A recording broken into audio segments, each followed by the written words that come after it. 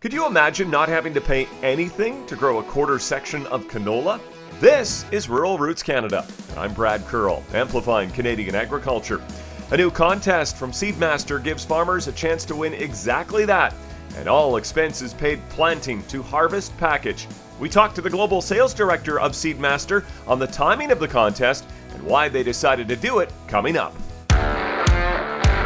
Better returns? Start with seed that belongs where it's planted. Proven Seed has the widest locally tested seed portfolio in Western Canada. Our hybrids and varieties are tested by hundreds of growers, so we know how our seed will perform on your soil. Start your season strong with the right seed for your acres. Contact your local representative or head to your nearest Nutrien Ag Solutions retail location to find your Proven Seed fit.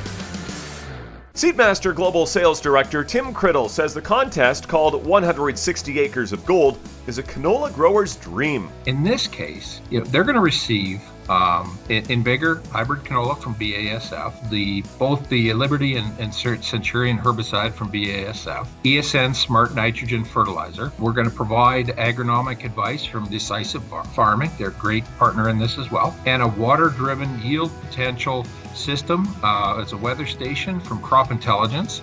So they're going to be able to monitor and use modeling based on rainfall to determine, what that crop potential is going to be, and if they throw some more nutrients at it, what could their yield gain be? As well, we're going to roll onto the farm with a brand new dedicated Seedmaster Ultra SR drill. Criddle says this contest made a lot of sense. Canola is so important in Western Canada in particular. You look at the capital costs that are being sunk into processing, particularly in Saskatchewan. You know that investment suggests that canola is going to be a key crop for our growers for many years to come. He says it's also timely because of the current costs associated with inputs. For Rural Roots Canada, I'm Brad Curl, amplifying Canadian agriculture.